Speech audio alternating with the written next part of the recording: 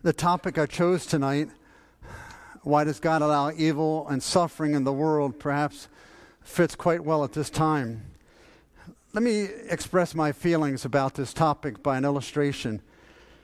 There was this man that was being interviewed for a truck driving job. His name was Bubba, and was asking, Bubba, we just want to know what kind of a driver you would be, and what would you do? And he created a situation.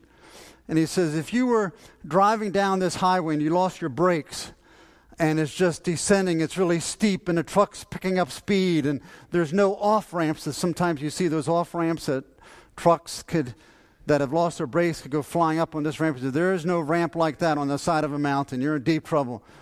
The guy pauses for a moment and says, I'd wake up Leroy. And he says, well, who's Leroy? Leroy is the other truck driver. He's asleep back in the cab. And he says, well, why would you wake up Leroy? Because Leroy ain't ever seen an accident like this before. You know, as we approach this subject, why does God allow suffering and evil in this world?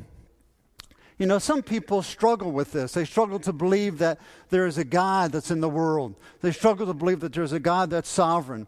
You know, one of the favorite justifications for people in not believing in God or believing in the Word of God and believing in His truth would be this whole issue that, okay, you claim that God is loving, that He's compassionate, the God that cares. You claim that He's all-powerful and all-knowing. Then why is there suffering in the world if that's true?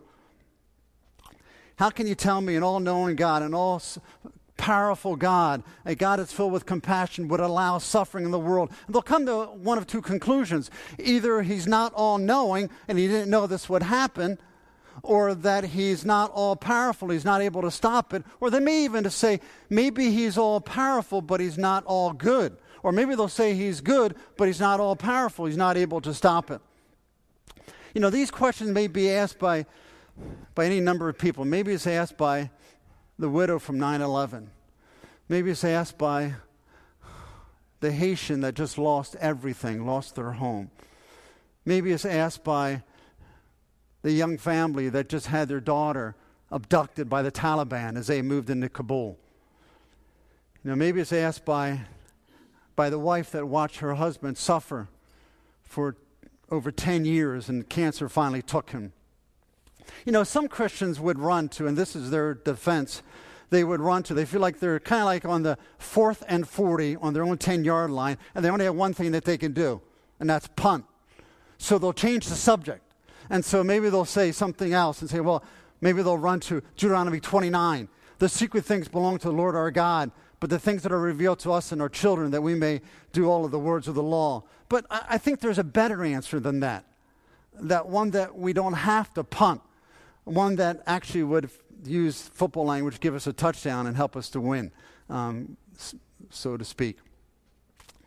But it's not a short answer. It's not a short answer that God's not responsible, man is. Well, God made man. Nor is there a short answer, well, man is a sinner.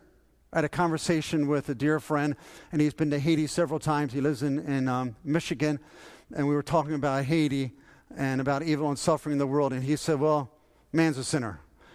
Well, it's actually more complicated than that. Nor is the answer, well, Satan's at fault. Because then we might say, well, then why did God make Satan? If we say that man's a sinner, we might say, well, why did God create man so that he could sin? You see, the answer is none of those things. You know what the answer always comes back to? It always comes back to what? Or to whom? It always comes back to God. The answer is always God. It's not man. It's not man's sinfulness. It's not angels. It's not fallen angels. It's not Satan. It's always God. God is ultimately the one that's in control and in charge. So I want us to talk today about the problem of evil. If I could state it quickly, just as building a backdrop here. Evil exists in our world, and we might say it exists in three aspects. It exists in the natural world. I mean, our world is a dangerous place, natural world speaking. In fact, Genesis 2:17, when God's warning to Adam and Eve, He said to them, the day that you eat of it, the tree of the knowledge and good and evil, you shall surely die. And then He said, speaking of the ground, that cursed is the ground because of you. Pain you shall eat of all the days of your life after they fell. So He warned them, it happened, they fell. So we look at all of the world, what happens from tidal waves to viruses, from earthquakes to tsunamis. The world is a dangerous place. You know, we talk about the pandemic to the pandemic that we're facing right now. 4.37 million people have died. 4.37 million. But do you know back in 1918 and 1919, the pandemic that hit us then was far more serious than influenza? It's anywhere dated from, they guess anywhere from 50 to 100 million people died. So the world is a dangerous place. We look at evil exists in the world. Evil exists in man's heart. Romans 3:10, there's none righteous, no, not one. Jeremiah writes in chapter 17, the heart is deceitfully wicked above all things, who can know it? Man is evil to the core. And this can be seen in many illustrations, but I choose one of the easiest. Hitler. Hitler was just an evil man. And it wasn't enough for Hitler, or should I say he wasn't happy to just have the Jews die. He wanted to have them suffer. So did you know that he got together with Himmler and he figured out how can the Jews suffer more, not just enough to kill them into death camps. So they came up with this way for the Jews to suffer more. They would put them in these railroad cars and park the cars on the side of the tracks, roads that were abandoned, but they would put quicklime in the floor. You know what quicklime does to you? It causes you to burn. When it's connected with water, it just causes your skin to be inflamed. And they figured that the people could live in those conditions packed in cars for 4 days. That's what Hitler did. Besides more than 20 million people killing. So it's just evil people in this world. And the third way that evil exists in our world, it exists supernaturally. Satan and his fall and his evil demons. Revelation 12:4 shows us that 1/3 of the angels fell with Satan. Interesting passage in Daniel chapter 10, verse 13, talks about an angel. Daniel prayed in Daniel chapter 10. It was the first time that God didn't answer his prayer right away. But what happened, it shows us that the angel was sent from God to Daniel to give the answer, but he was held in the air fighting the prince of Persia for 21 days until that angel called Michael to help him out, and then he was able to be victorious and move on and give Daniel the message. So there are fallen demons in this world. We see it when Christ says to Peter, "Get thee hence behind me, Satan." Or we see it when it speaks to Job, when he said, "God, give me Job and he'll curse you." We see it in Paul, "I have a thorn in the flesh." So we see demonic activity continually in this world and all about us. But I want to look at 3 key points as we look at evil in this world. First is that evil exists in the world. We're not going to doubt that. We don't need to belabor that point. Evil isn't just in the streets of Philadelphia. It's not just in the streets of Kabul. It's not just in the streets of Trenton. Evil is all about us. But secondly, we need to get, and this is a key point to establish now, the sovereign God exists. God is sovereign and he exists. No matter all that I've said, Isaiah chapter 43 slams home this statement. Let me give an illustration background. We were out in Utah. We talked to some Mormons, and this is what Mormons believe. We didn't get too much into this conversation, though we did in one of the museums. I got a chance to talk with a lady a little bit about this. But Mormons believe that Jesus Christ, God the Father, and the Holy Spirit, there are 3 separate gods.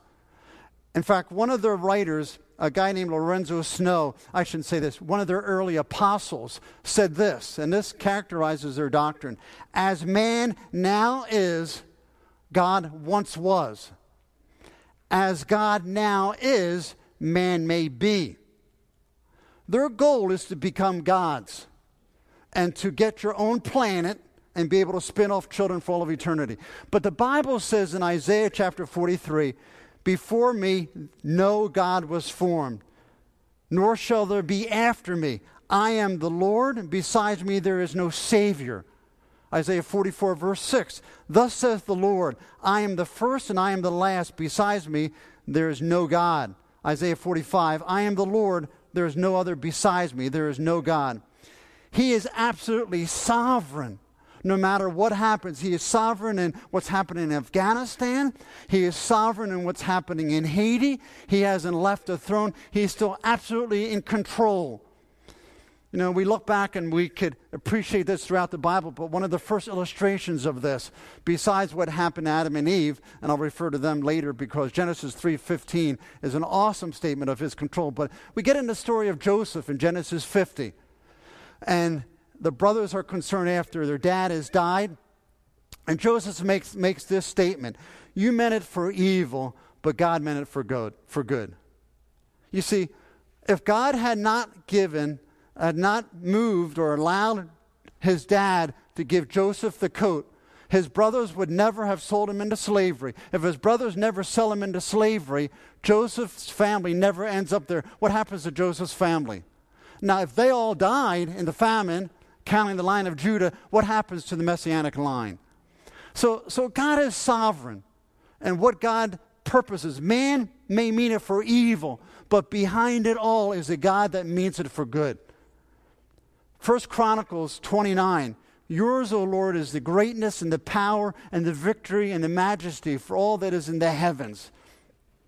A great passage in Daniel chapter 4, verse 35 makes this same statement, just talking of God, of his greatness and who he is. If we have Daniel 4:35, if I could. Daniel 4:35, all the inhabitants of the earth are accounted as nothing, and he does according to his will among the host of heaven.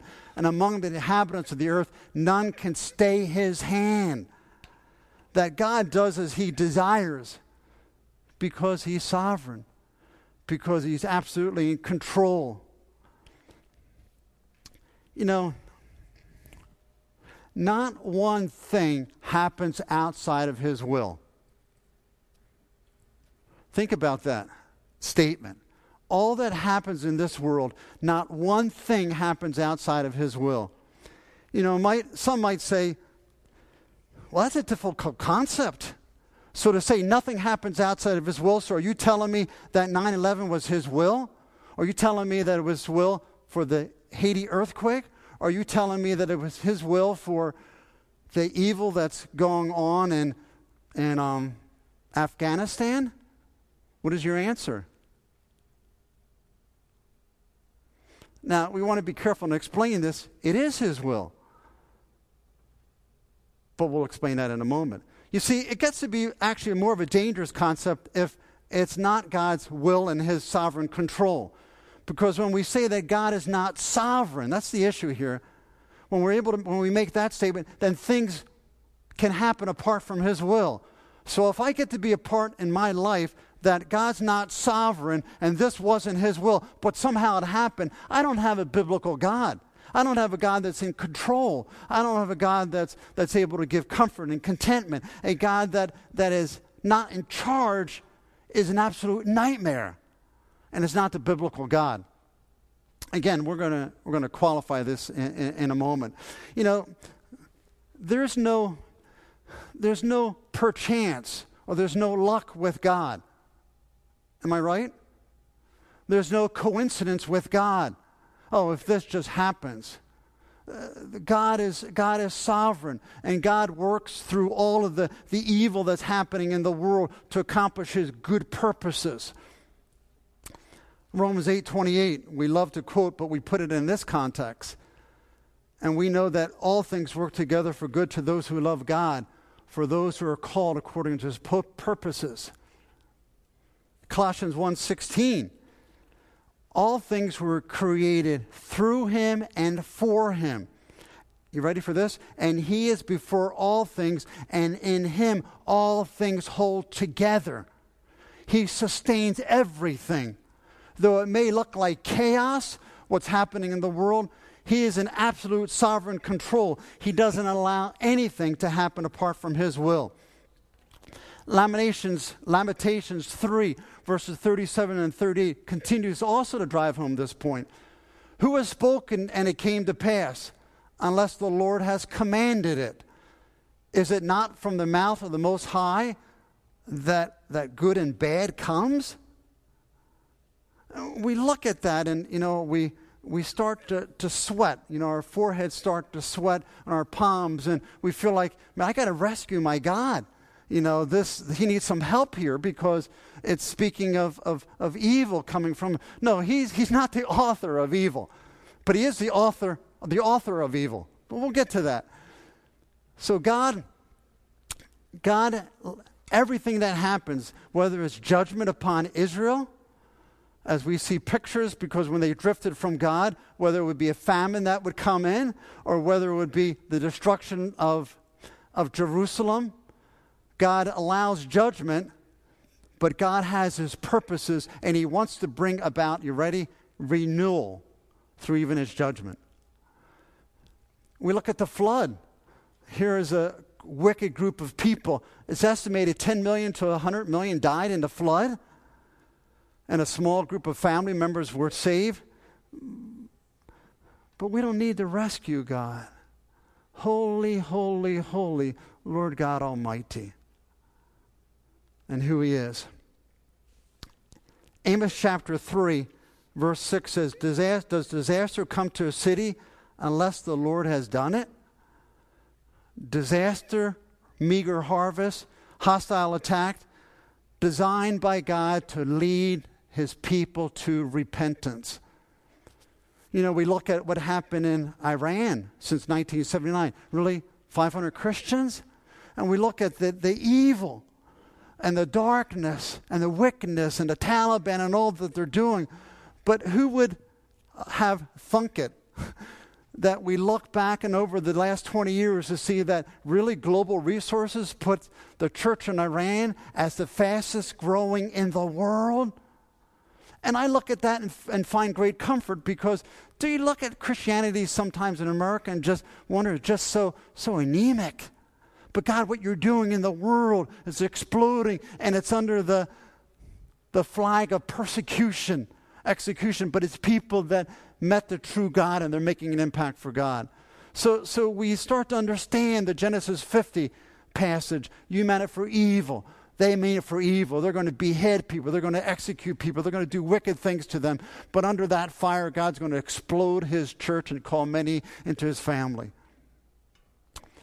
Turn with me to Isaiah chapter 45, and I think we'll have it on the screen also, but Isaiah 45, verses 5 through 7.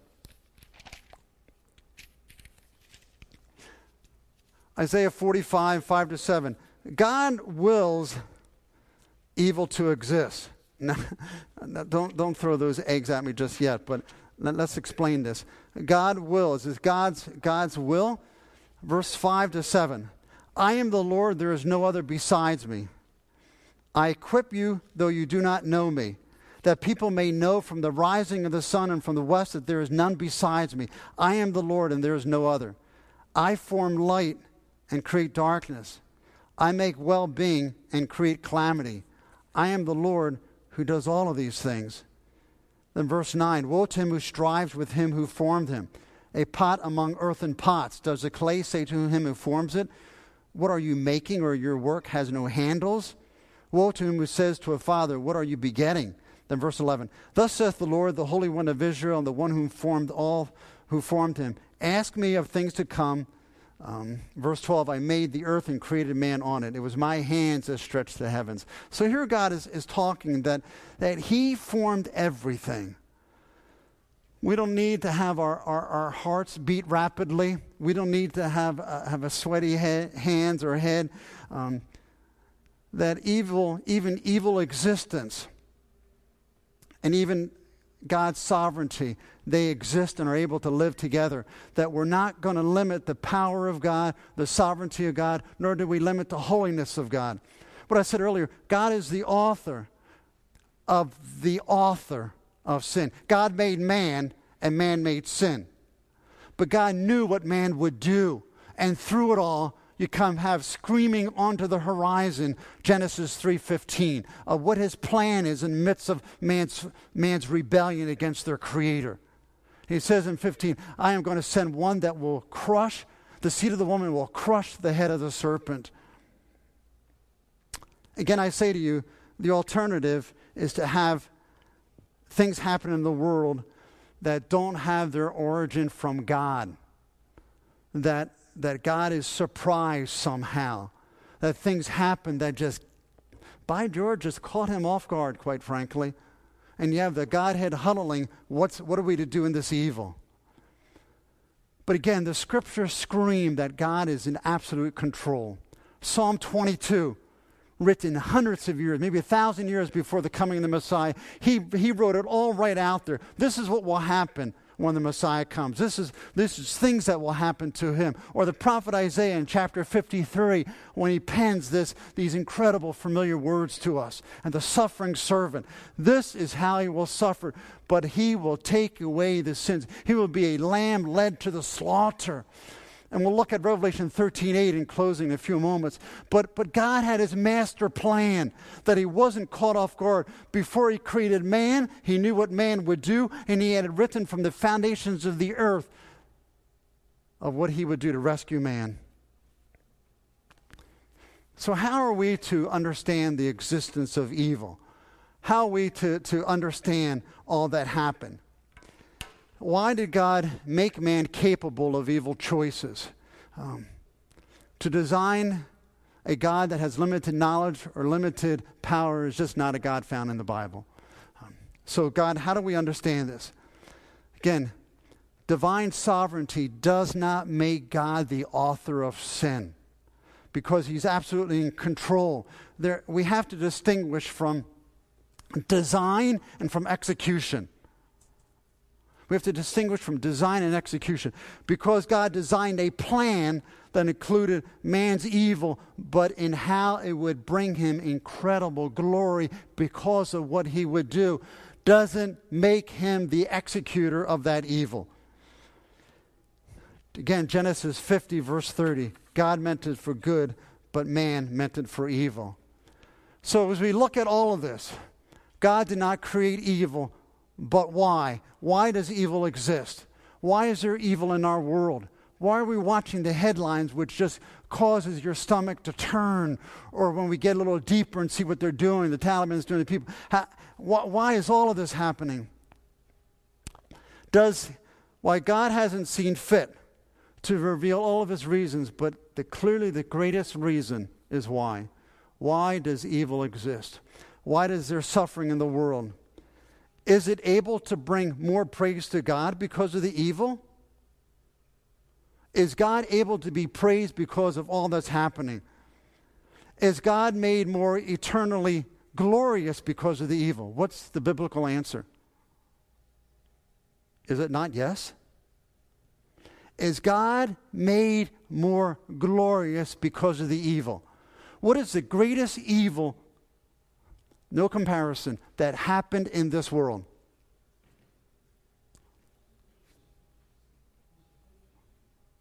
Not the rebellion of mankind. What's even greater? Is it not the cross? Is it not putting God the Son on the cross?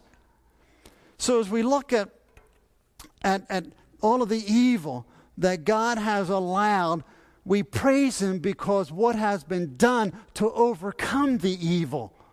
And we start to understand all of this evil. And we don't get, I get Deuteronomy 29:29. We don't know all the purposes of God, but we do know that God allowed evil so that he could be more glorified by it because of the price that he paid personally to overcome evil. Ephesians 1:6, awesome verse. To the praise of his glorious grace through which he has made us accepted in the beloved. God is just praised. His glorious grace is trumpeted. And then the next verse, which we don't have up there, but in whom we have redemption through his Son, the forgiveness of sins, according to the riches of his grace. You see, verse 6, thank you. Verse 6 happens, we're able to give him praise because of verse 7. We have redemption through him. So we're able to look at all of the evil of the world and the darkness of the world and the wickedness of mankind, and we start to get a better glimpse of the righteousness of God. Romans 3 verse 5 reads, but if our righteousness serves to show the righteousness of God, what shall we say? But if our unrighteousness,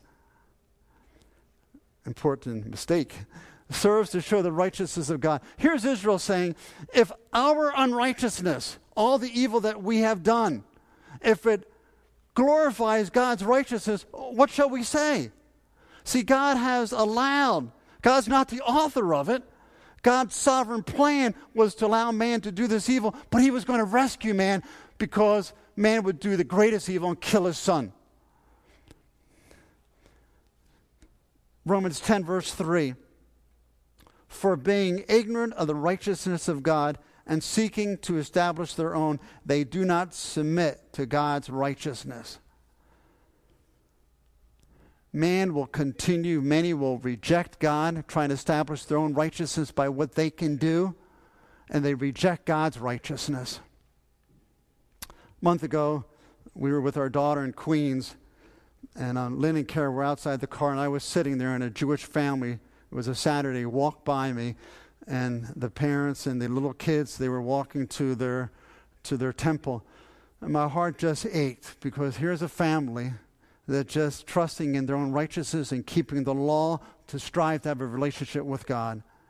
And yet, their unrighteousness, the unrighteousness of the world, shouts forth God's righteousness. Doesn't make it any less. Because Christ, says in Romans 10:4, is the end of the law for righteousness to everyone who believes. Man's unrighteousness shouts forth God's righteousness. He paid the price to pay for our sin. He paid the price of all of the evil and the suffering to end the law so that people could put their faith and trust by not striving to achieve their good works, but the good work that he has done. We will never understand the righteousness of God until we go to the cross. We'll never understand evil in the world and suffering, the plan of God, until we go to the cross. So the answer, why is there suffering and evil in the world, is not that, well, God just didn't know, or man's a sinner, like it's man's fault, or Satan is bad person and he convinced them. Is that God allowed man to do this evil so that he could demonstrate his grace and righteousness by their evil, what they would do. Righteousness, God's sovereignty and grace is always made evident by the cross. And we look at the cross. Here is the one that had the most infinite goodness put on the cross to take the most infinite punishment for all of men that were ever made, that ever would live, to bear their punishment for those dark 3 hours. Punishment that one man couldn't pay for his own sins for all of eternity, but this one with infinite goodness could take infinite punishment and pay for it in a matter of a second. But he hung on the cross for 3 hours. That's the infinite goodness. That's the infinite righteousness of God put on display for the world to see and what he accomplished on our behalf. We'll never understand the majesty of the cross. We'll never understand we'll never understand God's majesty without understanding or seeing the cross. We'll never understand what God has done or what he's doing until we see his righteousness as displayed continually. Turn with me for a moment to Ephesians chapter 1 as we aim to wrap up. Ephesians 1. The ultimate aim that we find, explanation of all of the evil and suffering in the world and why it happens, it displays the greatness. You ready? It displays the greatness of the grace of God. There is no better answer, I believe. Why is there evil and suffering in the world? Because God wants to display his amazing grace, and it's evident by the cross. That Jesus Christ, God the Son, came to suffer for you and for me. He didn't need to. God would not have been wrong had God just done this for all of eternity. Just watch people born and just walk right by him and to step into hell, eternal separation. God would not have been evil. But God's grace and goodness is evident by him now stepping into the picture and taking the greatest pain and suffering, sin, separation within the Godhead upon himself to pay for man's sin. Ephesians 1, really 4-7. even as he chose us in him before the foundation of the world, that we should be holy and blameless before him in love. He predestined us for adoption to himself as sons through Jesus Christ, according to the purpose of his will, to the praise of his glorious grace with which he has blessed us in the beloved. In him we have the redemption through his blood, the forgiveness of our trespasses. So Christ, through Christ, continually stated in this passage, in fact, verses 6, 12, and 14 talk about before the foundation of the world and his grace, that Christ came to pay for our sin. Christ came to bear the price that should have been ours. Let me show you one last verse, if you would turn back with me briefly, chapter 13 of Revelation chapter 13, and then we'll drop to Revelation chapter 5 in closing. Look at Revelation 13, one verse, verse 8. Revelation 13, verse 8. And all who dwell on earth will worship it. Everyone whose name, they're worshiping the beast. They're giving worship to the beast. Everyone whose name has not been written. Do you see that? Has not been written before the foundation of the world in the book of the life of the Lamb who was slain. So there's going to be worship on earth to the beast, and everyone that will worship him, God says, are the ones whose names were not written down. Did you catch that? Before the foundation of the world. Look what it says, of the Lamb who was slain. That word slain really means to be slaughtered. You know what it's talking about? It's talking about before the world was ever created, as it says in Peter, God had this plan. And the Lamb was going to be put on the cross. In fact, it's so brutal, it's talked about that he would be slaughtered on the cross. So God saw all of this evil, and his answer was going to be the cross before man ate of that fruit in the garden. Turn back a couple pages. So what is the goal of the entire history of redemption going to be throughout eternity? What is God's goal? As God looks at eternity, what is it that he's anticipating? What is it that he's creating? What is his goal? Listen to this. Revelation chapter 5, verse 9. Listen to the song that will be sung throughout eternity.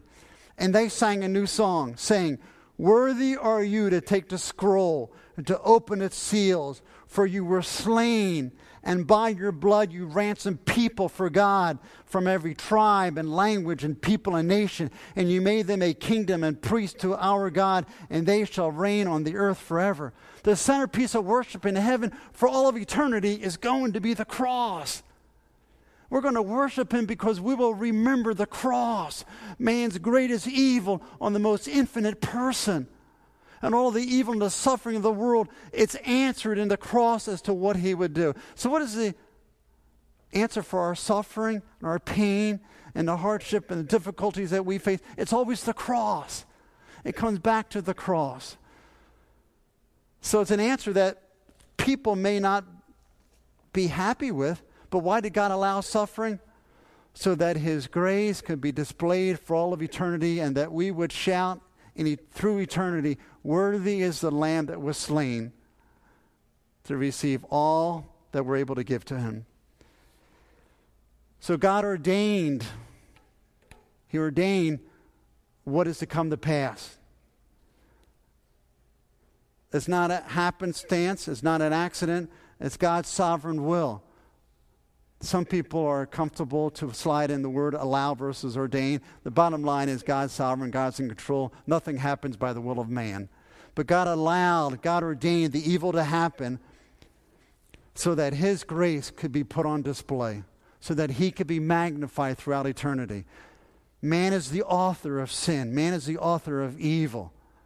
And God had that in his plan to not stop him from that evil, so that he would act and pay the price so that we could praise him for all of eternity. Worthy is the Lamb that was slain. I wish we had time for questions, but it is 8:01. I could sit down and have Pastor come up and answer all the questions. God is good. And how do we end it? All the time. And all the time, God is good. God is holy. We never get away from that. Our hearts may ache. We may not understand. But I know that he paid the price for the most awful sin that man can commit. And we shall have all of eternity to praise him. The grace and righteousness of God is put on display. God, we love you as we strive to defend the faith, but God, we don't need to defend you. You defend yourself. God, we want to fall in line and bow on bended knee before you, that you're sovereign, that you're absolutely in control. May we have the heart and mind of a Job. Blessed be the name of the Lord, no matter what may come in our lives. God, we continue, though, to pray for heartache in this world. We pray for Haiti. We pray for Afghanistan. God, for your name to be advanced. In Christ's name I pray, amen.